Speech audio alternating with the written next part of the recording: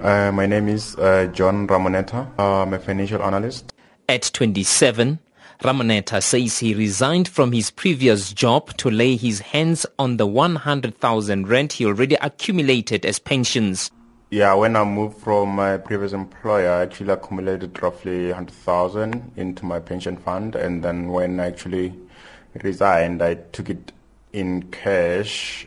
So I needed the money for immediate consumptions and other stuff. Ramoneta says he's not too concerned about his retirement savings as he thinks he is still very young. So I think I still have more time to accumulate enough for retirement because I'm still in my 20s. For those approaching 60, retirement can be a nightmare without adequate pension savings.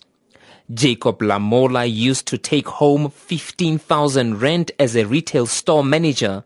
Lamola has changed jobs more than 7 times in his 20 years of working life. When he retired last year, he was only entitled to a monthly salary of 2,000 rand as pension. Yeah, in the situation like that, you will find the life is so hard because you don't have enough money to survive, and then you're old, you don't have trying to do work because of small salary.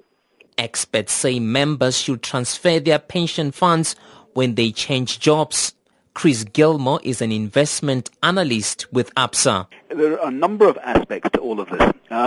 Firstly, and many people, far too many people in South Africa, reach the pensionable age with far too little in the pension pot. So in other words, they're reaching the age of 60 or 65 or whatever, and they're actually not able to have enough money to look after themselves properly.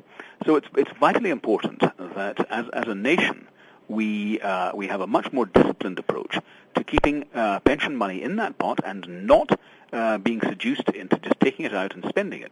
Over-indebtedness is cited as a reason by many public servants leaving their employment before time. I just like to remain anonymous. The problems facing the employees of the government is the debts. When we are in duty in the field of work, we cannot afford. That's why we retire earlier, so that we can pay our debts and thereafter go back to work.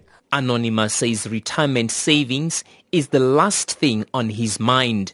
Yeah, I didn't care about getting the retirement savings because in our cases, we die earlier. And I may die before I reach that retirement time. That's why I've realized that it's not important to accumulate the money. The proposed pension fund reform aims to encourage workers to preserve their savings until retirement.